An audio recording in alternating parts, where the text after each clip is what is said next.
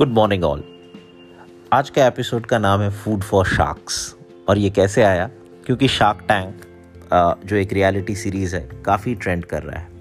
I am sure बहुत लोगों ने जो अभी मेरा ये पॉडकास्ट सुन रहे हैं उन्होंने शार्क टैंक देखा होगा। ब्रीफ में बता दूं, it's a reality show where budding businessman entrepreneurs come on the show, pitch their business model to the judges who are investors also, and अगर उनका business model उनको judges को पसंद आता है, so what they do is they invest in that.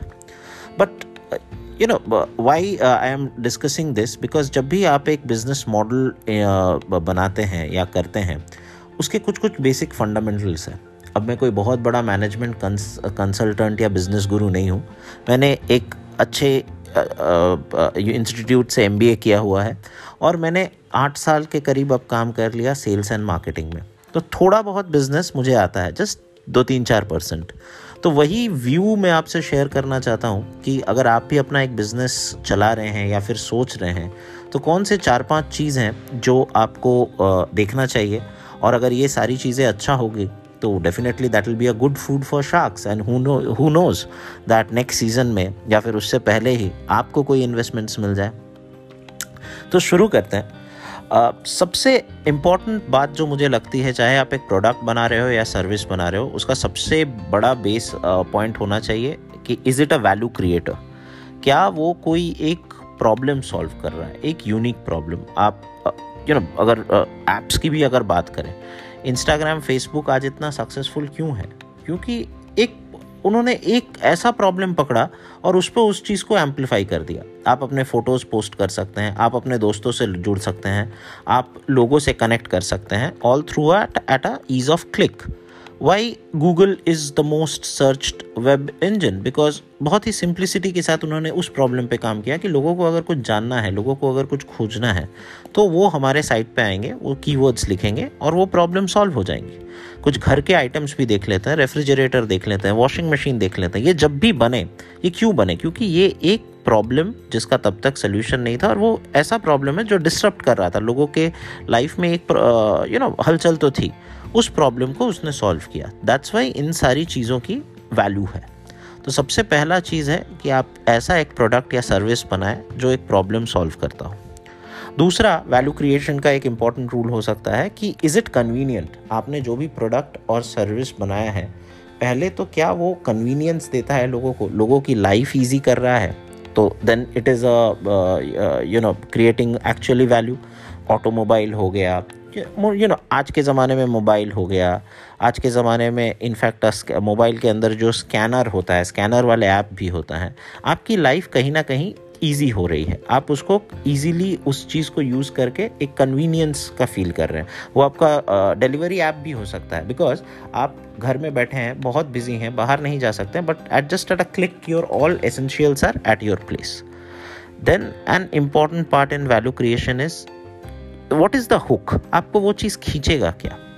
तो मैं समझता हूँ 3-4 चीज़ें हैं जो आपके प्रोडक्ट के तरफ आपके कस्टमर को खींचेगा। That is, one is aesthetics. क्या आपका प्रोडक्ट, चाहे वो ऐप हो तो बहुत इजीली यूजेबल ऐप होना चाहिए, उसका इंटरफेरेंस अच्छा होना चाहिए। अगर वो आपका प्रोडक्ट हो तो वो देखने में अपीलिंग होना चाहिए, उसका जो यूज़ है या फिर उसका जो डिज़ाइन है वो भी काफ़ी कस्टमर फ्रेंडली होना चाहिए। अनदर इम्पॉर्टेंट थिंग इज़, एक उससे इमोशनल इम्पैक्ट पड़ना चाहिए कि आफ्टर यूजिंग दैट प्रोडक्ट और service I should feel elated, I should feel a sense of happiness. मेरे अंदर वो कहते हैं ना, दिल के तार छू गए, वैसा कुछ होना चाहिए। फॉर एग्जाम्पल, हम इंस्टाग्राम पे एक रील डालते हैं या फिर एक फ़ोटोज़ डालते हैं और उसके बाद उसके लाइक्स भी आते हैं, तो we feel very good about it, isn't it? And same is the case when we use a mixer grinder also and we make a good smoothie out of it. वो स्मूदी सिप करने के बाद also there is a sense of wellbeing, अच्छा लगता है। तो that is the emotional impact. अब एक और इम्पॉर्टेंट और बहुत इम्पॉर्टेंट चीज़ है, आपके प्रोडक्ट से क्या एक सोशल स्टेटस बन रहा है? क्योंकि हम ऐसा ह्यूमन साइकोलॉजी है कि हम अपना अफर्मेशंस और या बोल लीजिए कोई वैलिडेशन बाहर खोजते हैं सोसाइटी में। तो उसके लिए क्या आपका प्रोडक्ट एक सोशल स्टेटस दे रहा है? फॉर एग्जाम्पल्स फ़ोन पे, एप्पल, वो उस लेवल का एक ब्रांड बन चुका है कि definitely that gives that social status. गाड़ियों में अगर बात करें तो बड़े गाड़ियों के जितने भी ब्रांड हैं, तो अगर आप देखेंगे that should also impact on your social status. तो अगर ये सारा चीज़ आप दे पा रहे हैं ना, तो आप एक वैल्यू क्रिएशन कर रहे हैं एक अपने प्रोडक्ट से। Next is marketing. नाउ मैं बहुत सिंपल शब्दों में बोलूँगा कि मार्केटिंग क्या होनी चाहिए आपकी प्रोडक्ट की। आप कुछ ऐसा यूनिक कीजिए कि आप अट्रैक्ट कर सके लोगों को और उनका अटेंशन होल्ड कर सके। फॉर एग्जाम्पल, जब एप्पल ने सबसे पहले आईपॉड लॉन्च किया था जिसमें हम गाने सुनते थे, तो एप्पल का टैगलाइन क्या था? 1000 songs in your pocket. That was the tagline. So लोग रुकते थे, अच्छा ऐसा भी है क्या? क्योंकि तब हमारे पास वॉकमैन होते थे, एक गाने, और उसमें अंदर एक कैसेट डाल जाता था, कितने गाने होंगे उस पर। बट जब आप बोल रहे हैं 1000 सॉन्ग्स, तो लोगों का एक अट्रैक्शन आपके प्रोडक्ट के प्रति आ ही रहा है। आज के डेट में भी, आज तो मार्केटिंग का ही ज़माना है, जो दिखता है वो बिकता है। बट मैं ये भी कहूँगा कि जो दिखता है उसको थोड़ा देर होल्ड भी कराना चाहिए। There are innumerable examples of great marketing campaigns which are running right now. Red Bull की बात कर लीजिए, वो कंपनी अपना प्रोडक्ट तक नहीं बनाता, it just invests on marketing. Red Bull gives you wings. आपको ये टैगलाइन शायद अच्छा लगता होगा, आपको लगता होगा रेड बुल मतलब एडवेंचर स्पोर्ट्स, क्योंकि उसके पास एक F1 की टीम है, उसके पास आइस हॉकी की टीम है, उसने इतने जगह इन्वेस्ट कर रखा है in terms of branding and marketing कि it catches your attention. Youth क्या सोचता है? एडवेंचरस पार्टी मतलब Red Bull. So that is how it is, that is how the work of marketing. अगर आप गाय देख रहे हैं बहुत कुछ, और उसमें से एक गाय की जगह पे आपको एक पर्पल रंग की गाय दिखती है, तो आप रुक के उस गाय को थोड़ी देर देखेंगे ना। तो वैसा ही है मार्केटिंग, अटेंशन अट्रैक्ट करना पड़ेगा। और ये पर्पल काऊ वाला एग्जाम्पल, एक सेथ गॉर्डन की बुक है पर्पल काऊ, उसको पढ़िएगा और डिटेल में पता चलेगा। अब आते हैं सेल्स के ऊपर। ये मैंने 7 साल किया है, तो बहुत ही इम्पोर्टेंट चीज़ है। और सेल्स को मैं बस 3 चीज़ों में डिफ़ाइन करूँगा, कैसे होगी सेल्स और या फिर क्या फैक्टर्स हैं। तो सबसे पहला सेल्स का फैक्टर होगा ट्रस्ट। अगर आपके प्रोडक्ट के प्रति किसी का ट्रस्ट बनेगा ना, तभी उस प्रोडक्ट की सेल्स होगी। अब ट्रस्ट एक दिन में बनता नहीं है। आपके जितने भी close and near and dear ones हैं, उनके साथ आपका ट्रस्ट एक दिन में बना नहीं, वो बनेगा शोइंग अप एवरी डे। आपकी जो सेल्स टीम होगी, या फिर the way you reach out, not necessarily हर प्रोडक्ट को आज बेचने में एक सेल्स टीम की ज़रूरत होती है। There are product which are being sold through market places also, but that trust will come over the period of time after consistently reaching out to your clients, assuring them that this product, which has a lot of value, is also very easily accessible to it. So this brings me to that accessibility part. Trust, accessibility, and the third important thing is, again इसमें है social proof और recommendation, word of mouth। अगर आपके बारे में लोग बात करेंगे, आपके बारे में लोग चर्चा करेंगे अपने ग्रुप में, तो ही आपका सेल्स जो है वो चार्ट में आपको दिखेगा।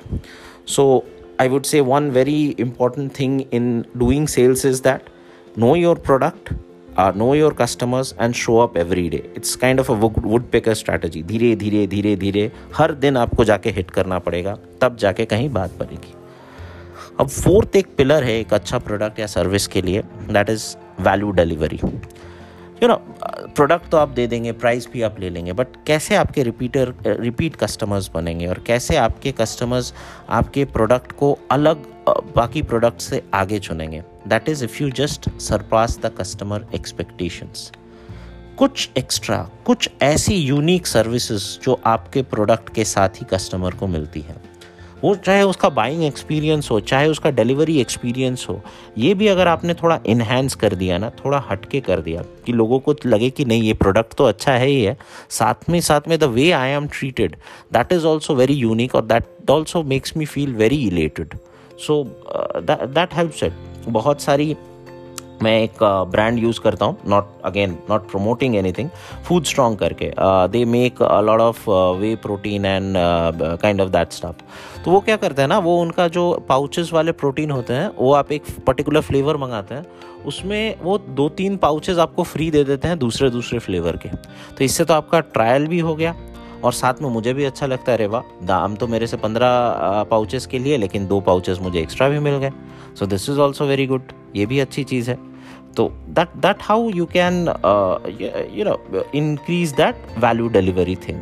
अभी जैसे इतने सारे ऑनलाइन लोग हैं, अमेज़ॉन क्या करता है, कभी कभी आपको डिस्काउंट देता है या फिर कभी कभी आपके डिलीवरी चार्जेस वेव ऑफ कर देता है if you are not prime customer also. Many restaurants do it that they send you a complimentary dessert छोटा सा, जिससे उनका ट्रायल भी हो जाता है और आपको एक बहुत इलेटेड चीज़ महसूस होती है। तो that's how it's about value delivery. आपको अपने कस्टमर एक्सपीरियंस को एनहांस करना पड़ेगा, नेक्स्ट लेवल पे ले जाना पड़ेगा। And the last is finance. Boss देखो, मैं एक सिंपल चीज़ समझाऊं फिनेंस में, और बातें करने के लिए तो कैश फ्लोस है, बैलेंस शीट है, प्रॉफिट एंड लॉस स्टेटमेंट है, ऑल सब अच्छा है, सब के अपने अपने टेक्निकल अहमियत है, लेकिन सबसे इम्पोर्टेंट बात क्या है ना, cash in should always be more than cash out. जितना खर्चा हो रहा है उससे ज़्यादा कैश आना चाहिए, तभी एक बिज़नेस सस्टेनेबल और अच्छा हो सकता है, नहीं तो फिर सारी बातें ही रह जाएंगी, कुछ वायबिलिटी नहीं होगा। आप सोच रहे होंगे कि आज के दिन में तो इतने सारे स्टार्टअप्स हैं और उनका इतना कैश बर्न वाला कंसेप्ट है, but that is on a different thing, वो एक अलग चीज़ है। कैश बर्न करके भी लोग उसको एक मार्केटिंग स्पेंड में देखते हैं, that is like cost of acquiring customers. But अगर एक स्टेबल बिजनेस अगर आपको बनाना है तो कैश इन को हमेशा कैश आउट से ज़्यादा रखिए। तो आज के लिए इतना ही था। एक बार जस्ट क्विकली दोहरा देता हूँ that if you want to be a very good investment in business wise, then first your product should create value. Second, your marketing should be unique and should catch hold of attention of people. Third, sales team should be consistently putting in their efforts to build the trust. Fourth, value delivery where you surpass your customer expectations. And fifth definitely is finance where your income should be more than your expenditures. So that's it आज के episode के लिए। थोड़ा लंबा हो गया, but लाजमी सी बात है, इतने सारे टॉपिक्स को मैं कंसाइज करके 5 मिनट में बोलूँ तो ज़्यादा कुछ समझ में ना आए। अगर अच्छा लगा हो तो डेफिनेटली इस एपिसोड को रेकमेंड कीजिए। अगले संडे फिर मिलते हैं कुछ नया और इंटरेस्टिंग के साथ। Till then stay safe, stay happy. Mitralogy is on Spotify and Google podcast. This is Aniket Mitra signing of.